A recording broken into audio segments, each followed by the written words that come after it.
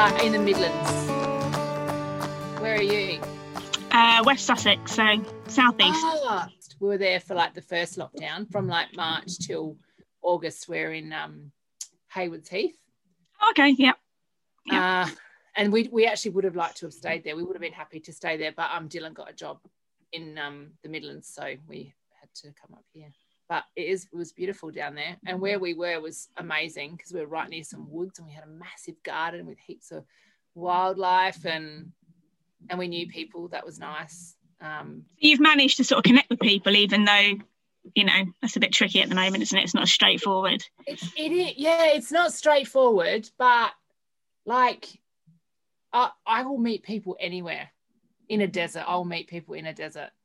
So yeah, like it's fun. I've got people we've got a really small village. It's got like 4 streets, and I've managed wow. Yeah.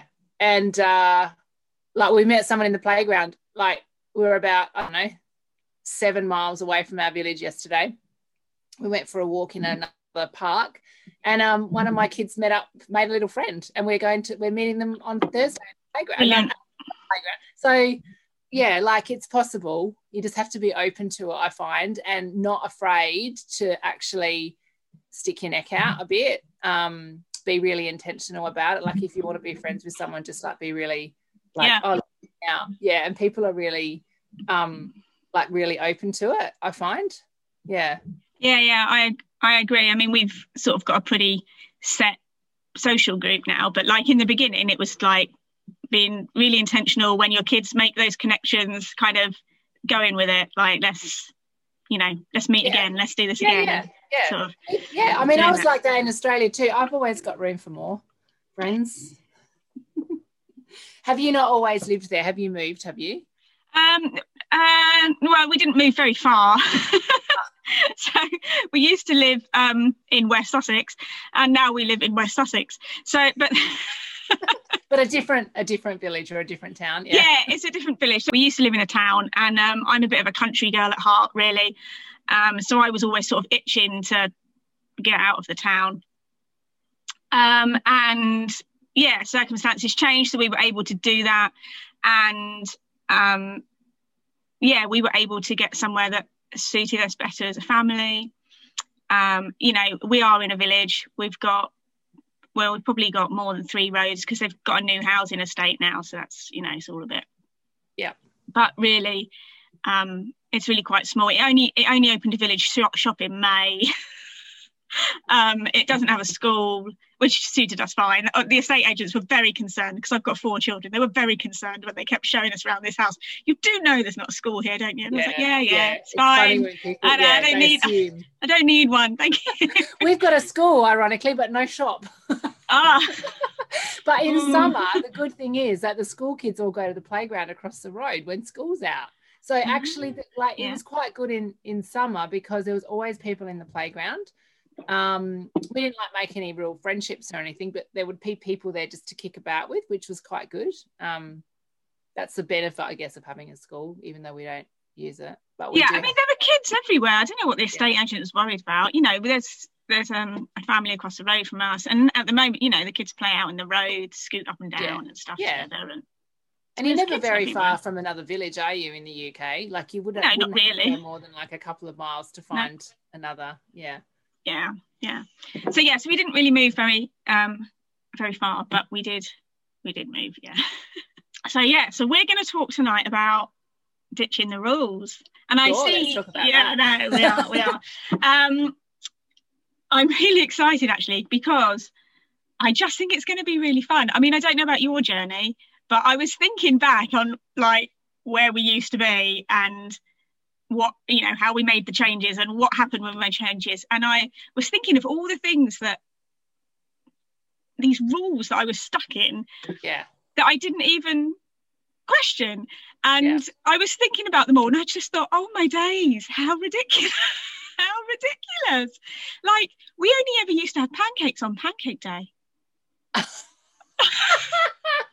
That's really funny because the pancake thing, that's one that I use that a lot. Oh, do you? And I think that's, because people, I didn't realise that people were so extreme as to only have it once a year, but it used to be like a weekend thing. You only have it, we have it on Saturdays. Yeah. Whereas actually you're allowed to have them any day. Even if I did go to school a few years ago, I would still make pancakes in the week. If we had time, I'd still make them. Not crepes. That's just crazy. No one would make crepes during the week. It takes about 4 hours. But like on the week, during the week, I'll make quick pancake. I mean, now we can because we don't go anywhere. That's interesting. So are we going to have to differentiate between crepes and pancakes? Yeah, it's an important distinction in our family because my kids prefer crepes. So crepes for you is thin, very thin. I call that a pancake. Yeah, when I was growing up, that's what we always had. So my dad is English, and so we grew up quite English, even though we were in Australia. So all of my food references are English, and my dad always called crepes pancakes. And it wasn't until I was a bit older and other people were having these fat pancakes, which I always thought were like American, like that's hot cake. Yeah, that's what we call them. Either that or American pancakes. We never had them at home ever. Sometimes someone would make pikelets, which are like a small pancake that doesn't really rise, but my mum and dad never made them. They were like they're like a common I don't know who they thought they were. They're not the queen. But like you'd get them at like maybe a kid's party with some, or like at I don't know, school or something, with slapped with some like horrible margarine and cheap jam on them or something. So we never had those either. But now, so if we say to the kids, we're going to have pancakes, they will say crepes or thick pancakes. We'll have to let them know because they will always prefer crepes. Yeah. Okay. But they do take a really long time to make. My husband literally makes half a day's work out of it. Does my head in. See, what we end up doing with pancakes is I make like a big bowl of batter for the pancakes, and then I'll do a couple for one child when they get up, and then the next child to get up. But this bowl of pancake batter will do like the whole day, like every time. Yeah, so I'm hungry. Can I have another? Yeah, okay, another pancake. And that'll do us a whole day. But that's a really interesting. Just talking about cultural differences, because I was thinking about this whole idea of ditching the rules, and of course our rules are so often culturally we're not wasting conversation fodder here, are we? I'll probably just edit this in. Oh, that's clever. Yeah, okay, I know. Yeah. I'll just edit it in.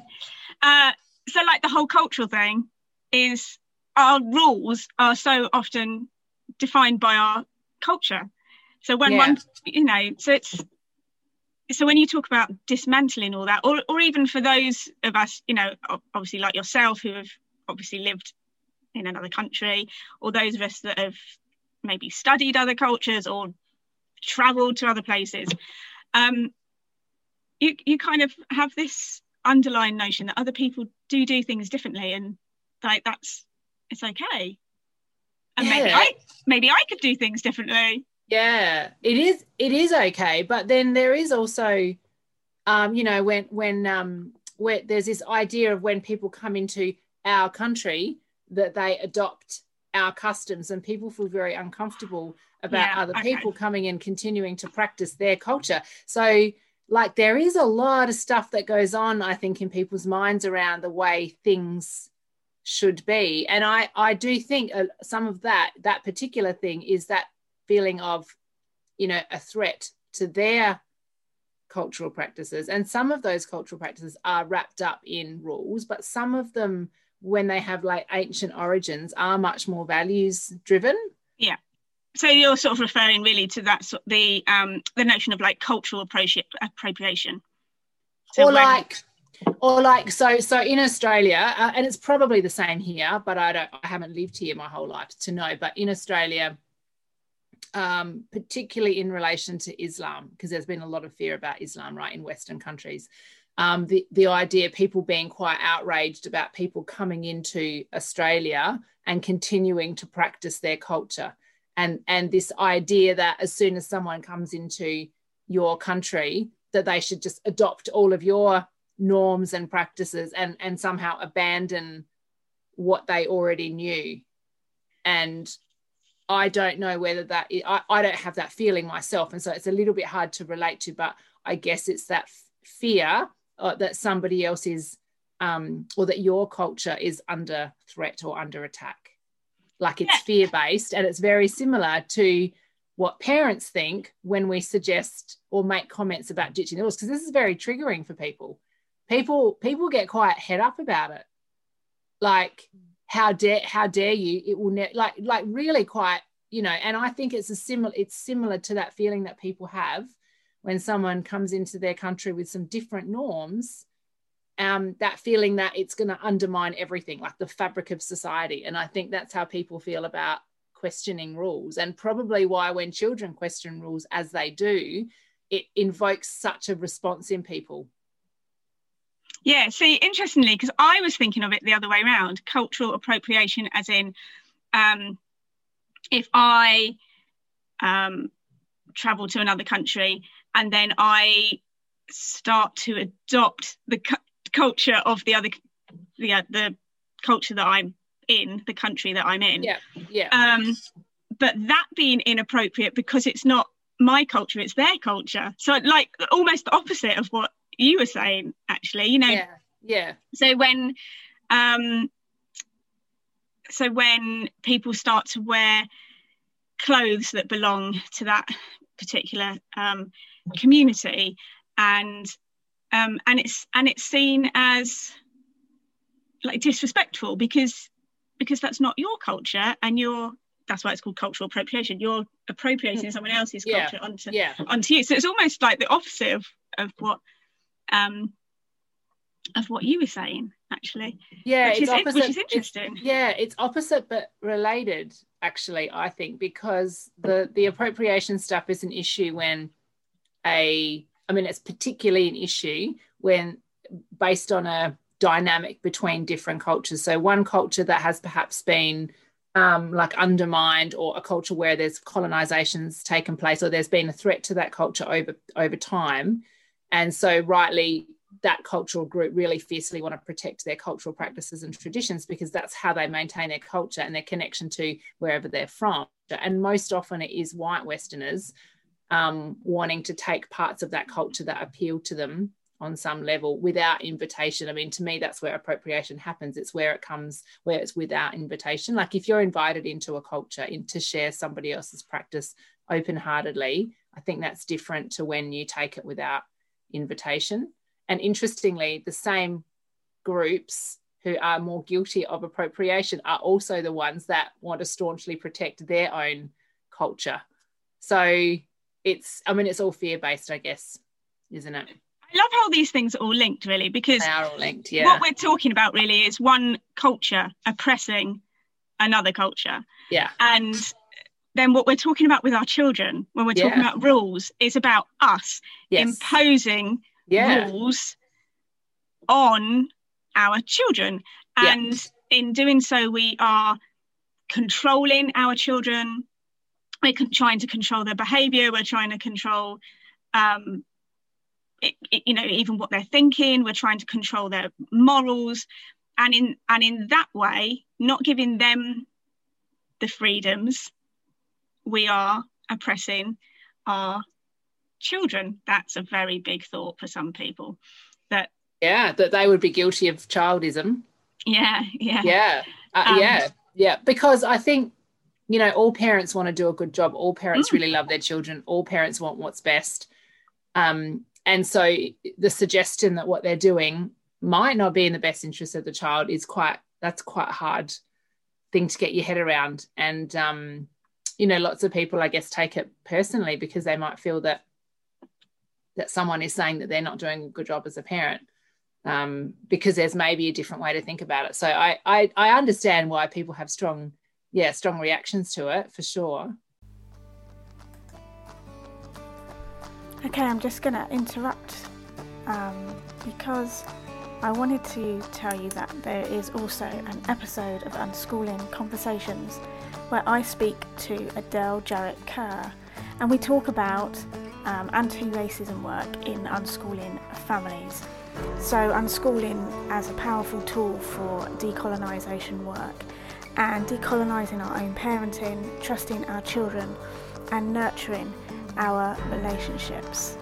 And you can find that in the back episodes on Anchor and also on YouTube. So that's episode number 6, where we have a conversation with Adele Jarrett-Kerr on all things to do with anti-racism and decolonising work in unschooling. And now back to Ditching the Rules with me and Sarah. Welcome to Unschooling Conversations. Today I'm joined by Sarah Beale from Partnership Parenting. Is that right, Sarah? Yeah, the Partnership Parenting movement. Lovely. In this episode, we are going to discuss the radical notion of ditching the rules. I'm Heidi Steele, former teacher and unschooling parent to 4 school-aged children who are happy living and learning as they go. I've been unschooling for almost 10 years and blog regularly and organise coaching and mentoring services on unschooling, which you can find more about at liveplaylearn.org.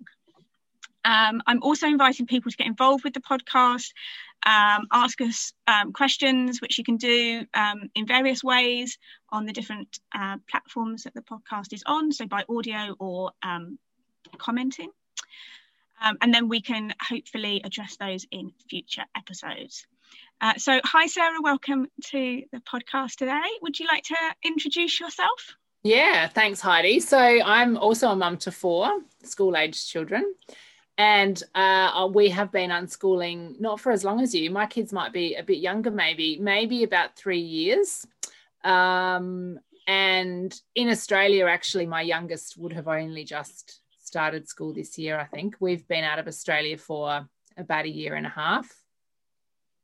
And that was just a natural evolution of our unschooling life, really. I am a parent coach and mentor, and I work with parents who want to live outside of the school system and also parents who want to be in partnership with their kids, particularly.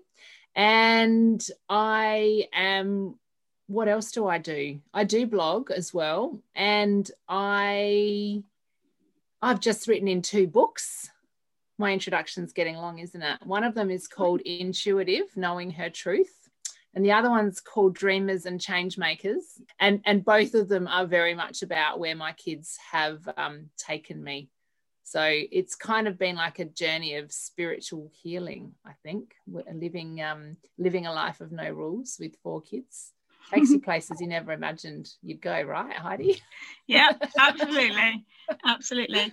Not physical places, although obviously you and I have. Well, I mean, you moved to a different village. You know, we have physically moved, but growth journeys. So we're really here to talk about this radical notion of ditching the rules in our parenting.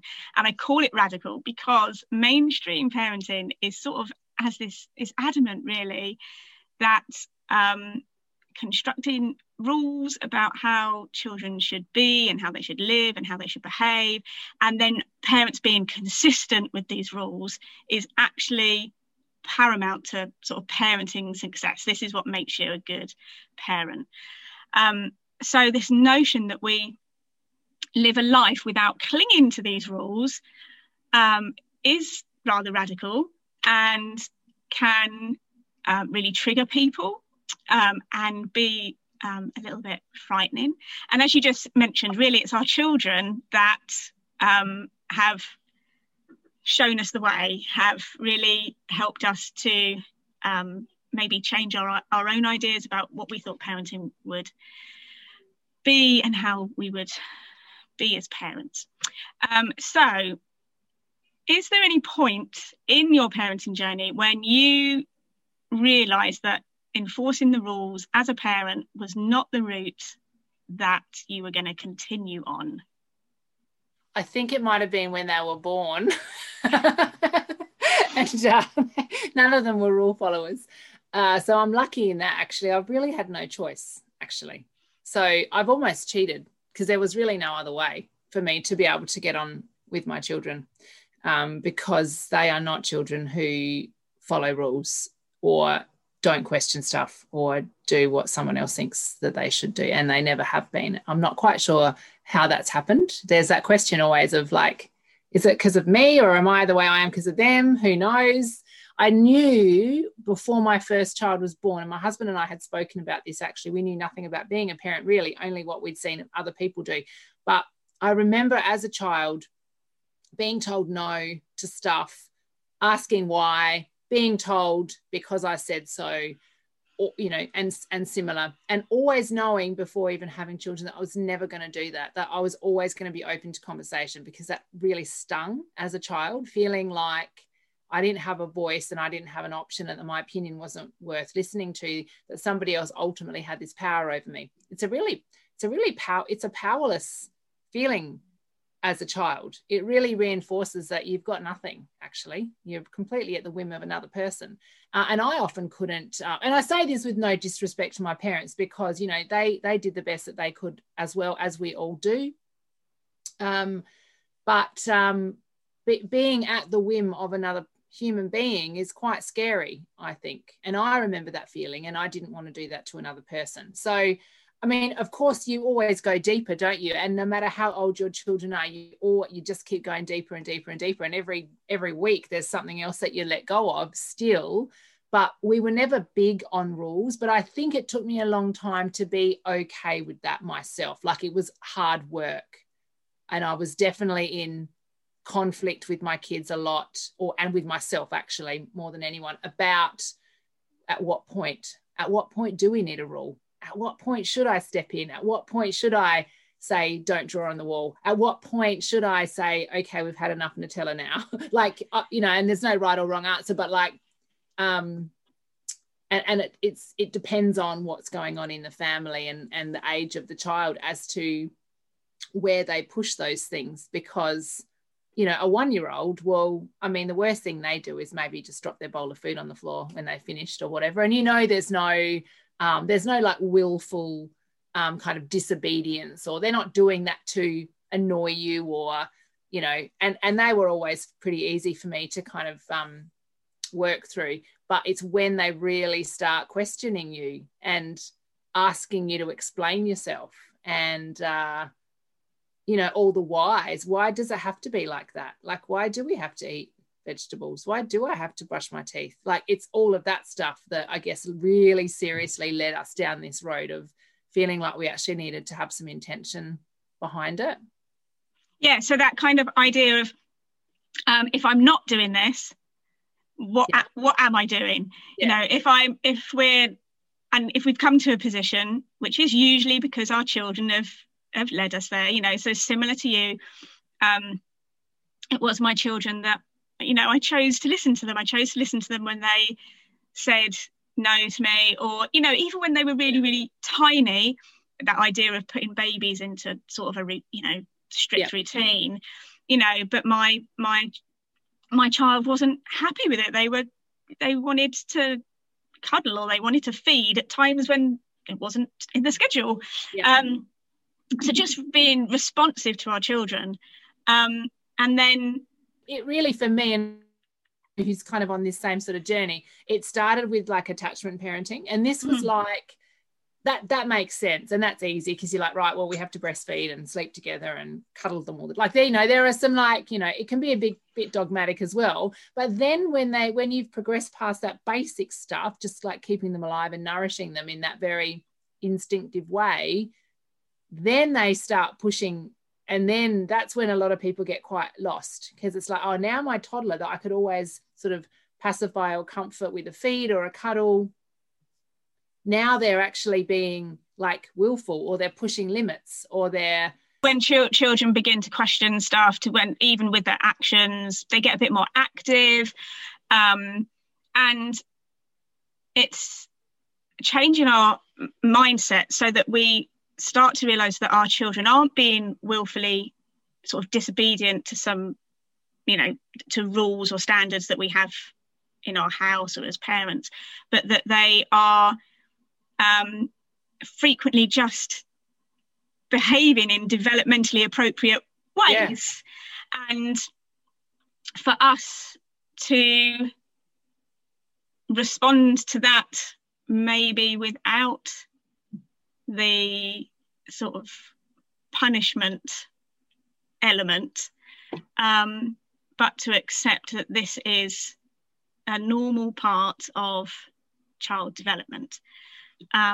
So you gave the example of children drawing on the walls. I mean, my eldest two, when they were at that sort of typical age where that happens, that wasn't their thing. They weren't interested in particularly drawing. I don't think it wasn't their thing. But when I had my third, she drew everywhere, absolutely everywhere. It was, it was insatiable, her appetite for drawing. And fortunately we owned our house, and we ended up actually drawing picture frames around her drawings on the wall. And we tried to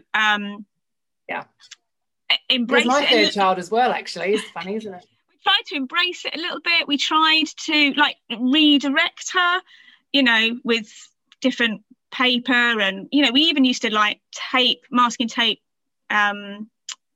wallpaper lining up on the wall for her to draw on. Anyway, in the end it got so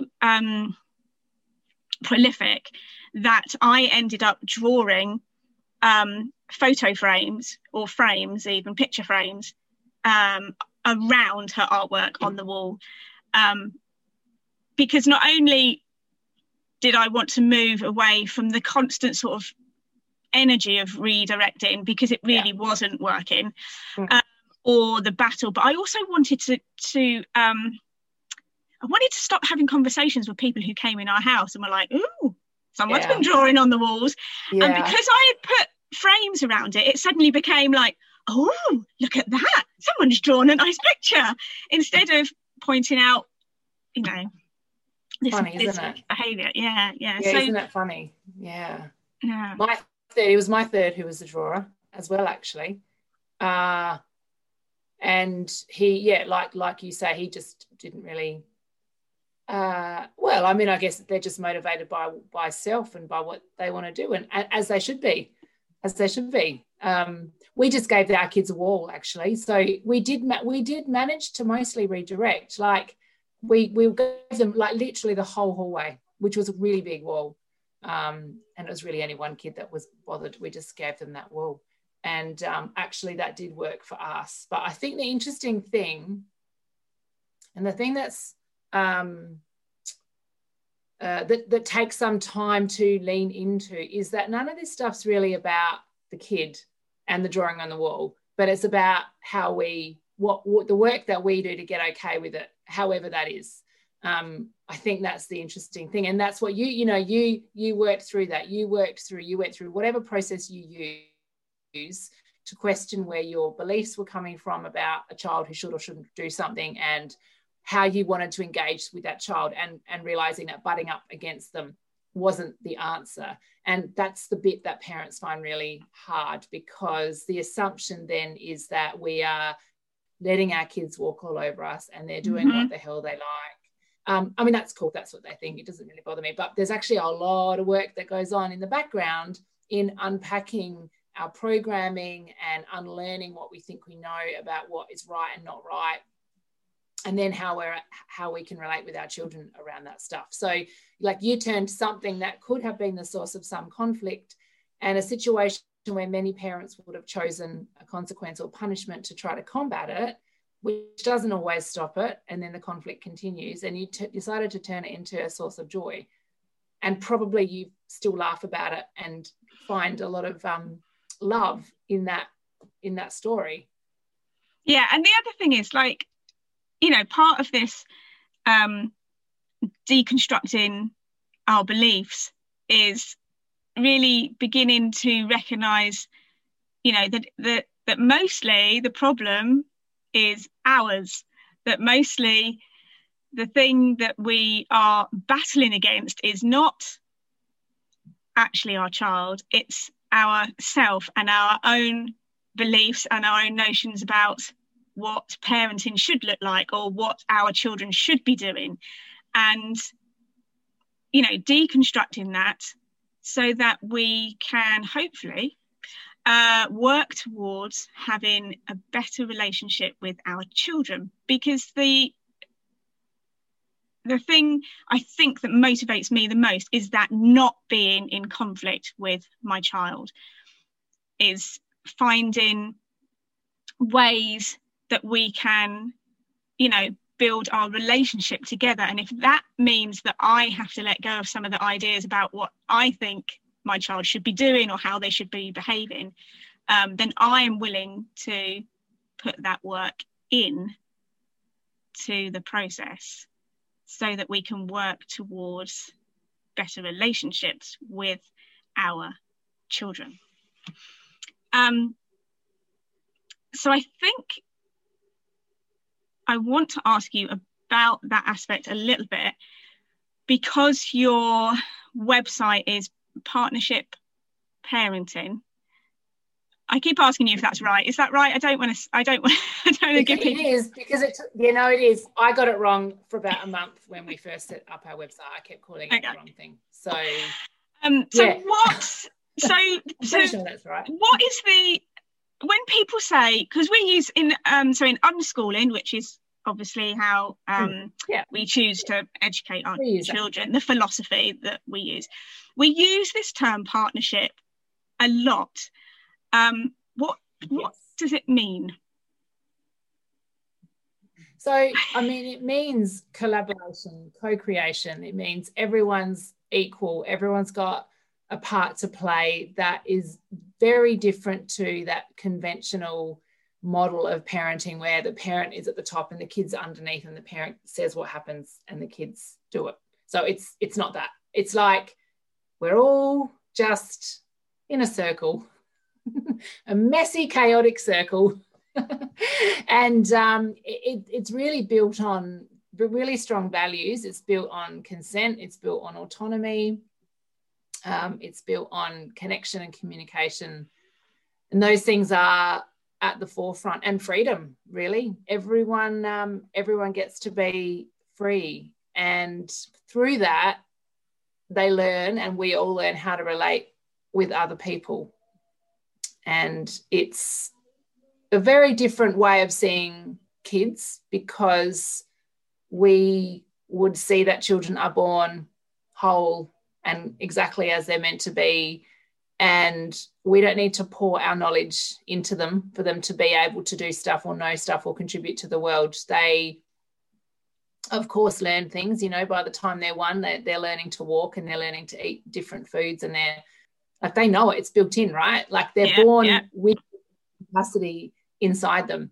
And it's really just taking that notion further, that, we don't need to tell our kids how to be. They know how to be.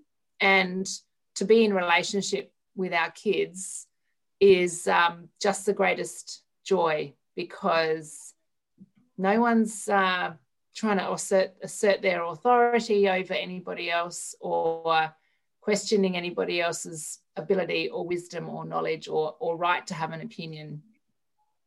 And so really that's what partnering with my kids means. And I think a lot of people probably think it looks like a little bit of a free-for-all. And, when they were younger, it was certainly, chaotic because, as you say, there was drawing on walls, there was kids walking into the kitchen and tipping buckets of water on the floor. And there was I used to take lots of photos of funny things, actually. There was this one time that it was probably the youngest, who's Peggy. She's my youngest, she's 6. I think she tipped a tub of popcorn onto the floor. So the kids just sat down and ate it off the floor. And I imagine another parent might have dealt with that quite differently. And really partnering with our kids just means nothing's a big deal. It's all cool. I love the example you've given of tipping a bucket of water on the floor, because just today my 6-year-old and my 8-year-old decided that they were going to play with their dolls, really little ones actually, and they were going to take them, I don't know if they were having a bath or a swimming pool or what, but they got a big tub and filled it with got jugs of water from the kitchen, and they were filling it up, And I was in the garden. We've just got a puppy, actually. So I was in the garden with the puppy. By the time I came back in, they'd clearly overfilled this tub. It was all over the table. It was dripping everywhere. And it's just one of those moments where, as a parent, you could completely freak out, you know, and maybe at some point in my past I would have done. But now I approach things like that completely differently, and it was about saying, okay, well, let's just mop up some of this, and then let's rethink what we're doing so that we can play with water, but without it like literally getting everywhere. And we got loads of towels out, and we moved the bucket on the floor and put it on top of the towels, and they played for ages this game that they were playing. So it's interesting that you use that one, although maybe there's a theme in our day, because they were outside today on a trampoline, and they went and put their swimming costumes on and got the hose pipe out and were jumping on the trampoline with the hose pipe, which probably needs a little bit of context, because we're recording this in January and it was 3 degrees outside. And like you say, I can imagine other parents would be really challenged by their children wanting to play that game. Maybe to the point where they actually wouldn't allow their children to play that game because it was really, really cold. But again, we just navigate things like that differently now. I put towels on the radiators, and when they came in saying, I'm cold, and they were done, even though they'd had a brilliant time, I wrapped them up in towels that had been on the radiators, and they were like, oh, that's nice. Yeah. And and we just, we now navigate those things completely differently to how maybe I would have done in the past, or how other parents would maybe view them. It's just mostly it's just taking no off the table, really. Like, I find that's saying yes to as much stuff as you can, and mostly you can. I think you can actually say yes to far more than you might imagine, and some of the rules that are woven really tightly into our lives are partly things that have always been there, so those shoulds, and partly I think it protects the role of parent. Like, we all know what it means to be a parent doing a particular thing. It makes sense. We know how to do it. We, particularly mums, I think, really define ourselves by the kind of mother that we are. And the idea of not having rules, actually, it can be scary, but it's also a beautiful opportunity to reinvent what being a mother or being a parent actually means. Like, you can say yes to stuff. Your kids can do like fun, crazy things, and we're going to be there to support them through it and enjoy that with them, because there's so much joy. Like, there's so much fun to be had when we just stop worrying about those shoulds and how things must be, and the possibilities that open up to us when we just say yes to as much as we can. So I feel like we need to acknowledge that there are some rules that are out there in the world to protect us, that there are maybe some limitations on our lives that impact those choices that we make. So, for example, helping our children to be safe, guiding them through emotional outbursts that potentially are violent towards themselves or others, navigating real life sort of limits of maybe finances, geographic possibilities, practicalities of time, so those sort of things really. But there are some rules which do present themselves in our lives, but they are not arbitrary rules. They are, they are there, like I say, as sort of we are able to explain why they're there, not just because we said so. There is a solid, grounded reason. So we're not like this community of lawbreakers, for example. But how do your children navigate those real life limitations when they are unaccustomed, or no, when they are accustomed to the freedom of being able to express themselves how they want and not live under, you know, a million rules. How do they react and navigate when they've got that one rule? Yeah, you know? That's a good question, because actually one of the things that comes up quite a lot when I talk about living with no rules is, well, how are they going to know? How are they going to be able to like have a job? How are they going to be able to know how to get by in a society where there are rules if they're not used to rules? But actually, I would say that children who grow up in freedom and a really high degree of autonomy and in values as opposed to rules can navigate that stuff very well. And without wanting to compare, I would hazard a guess often better than children who are highly controlled. What I've noticed about children who have a lot of rules at home and who are highly controlled at home is that they often don't know how to function without rules, that they don't need them to know what the right thing to do is. Now, the right thing to do is going to be different for everybody, and they're really well able to think those things through. They're really well able to manage their own autonomy and to understand how their life impacts on the life of another person outside of our family and in our family. And those things are ongoing because they're still quite young.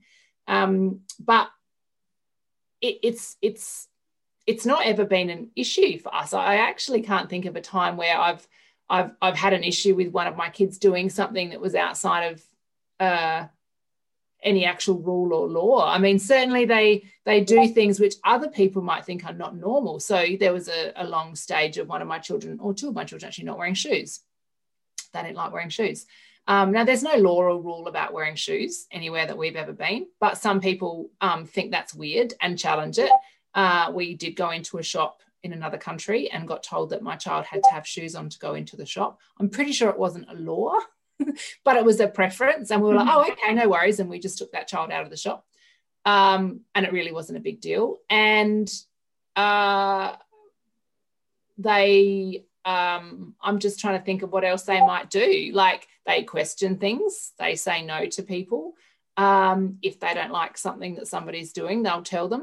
They're not rules or laws, but they're certainly norms that are pushed. So, you know, we've got these ideas in our society that children can't question grown-ups.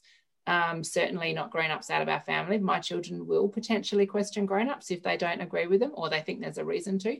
They're not worried about expressing their opinion. So they're not rules or laws, but they're certainly things that grown-ups try to enforce, even outside of the context of our family. But the distinction, I think, is that when kids have been raised really from birth to own themselves and to know themselves, they actually have that level of self-mastery quite early on. So navigating obstacles, doing things that might be perceived to be risky or dangerous, often not, because they've got this inbuilt like risk assessment mechanism, and all kids have it, but kids who aren't allowed to test it, I would say, don't have a finely developed one, whereas children who are allowed to test it really early on do have it. And I think that same thing applies to rules. What I would say is that many of the rules and laws that we have in our societies are arbitrary and not always there for a good reason. And I absolutely welcome my children questioning them. And we do, like, we have heaps of conversations about why certain things are.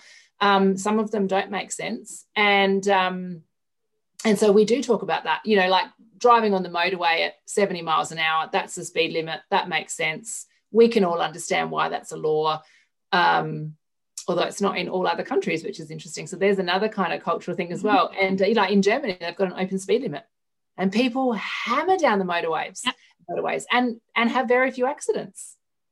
So, I mean, even those things that we will argue as a society, we need these rules to protect us. There are other places in the world that don't necessarily have them, and they cope very well without them. So, I always think there's room for questioning more, for sure. As there is in the house, like we always joke.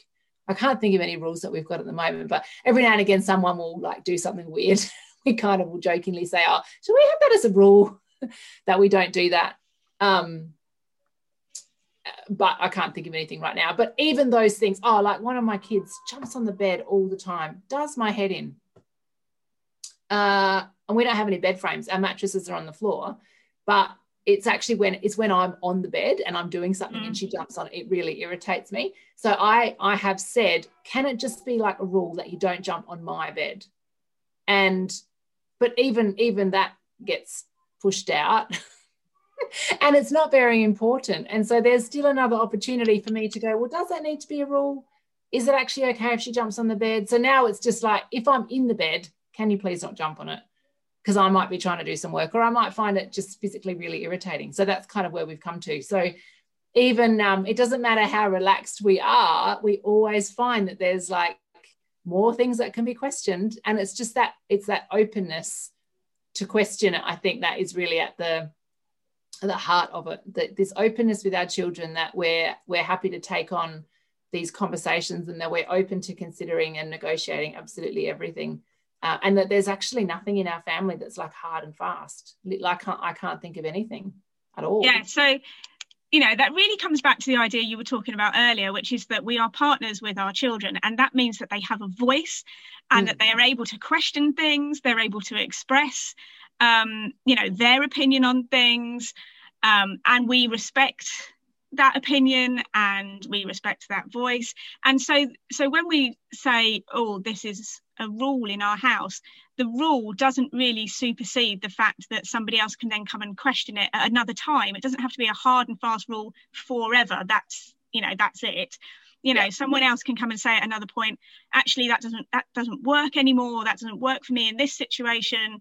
And there's always that ongoing flexibility, that ongoing conversation around things.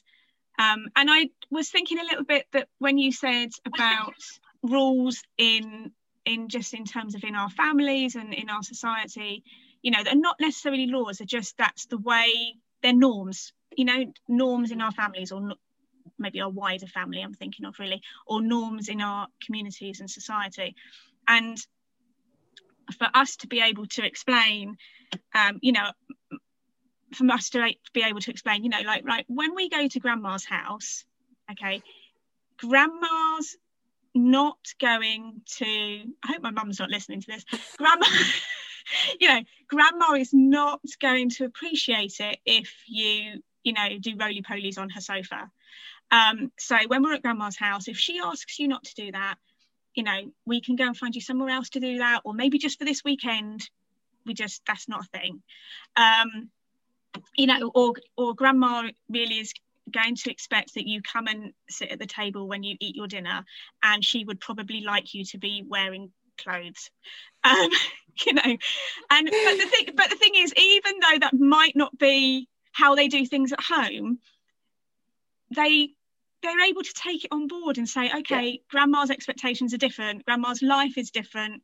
I want to be able to go and see grandma, and they're able to rationalize those things and say, okay, well, I'm willing to do that because, you know, I want to go see grandma for the weekend, so that's, you know, that's okay, I can do that. And then knowing when they get home that they can roly-poly on the sofa to their heart's content, or watch a movie upside down, which again is not something my parents understand. So does the child go upside down or the screen go upside down?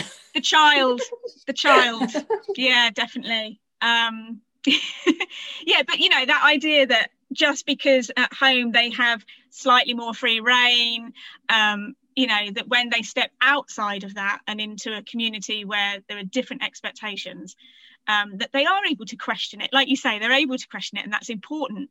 But they're also able to say, okay, that's not impinging on my human rights. You know, that's not, you know, I am able to do that because I can see the bigger picture is that I belong to this community and I want to be in that place, for example. Yeah, I think that, you know, at the end of the day, children want to fit into their community because we are like tribal creatures or like pack animals like that, you know, and that's how we've survived. And our children are, you know, far closer, arguably, to their instinct than we are actually. And so it makes sense that they want to fit in and that they will behave in ways that where they're going to be accepted and loved, because that's actually what they need to survive.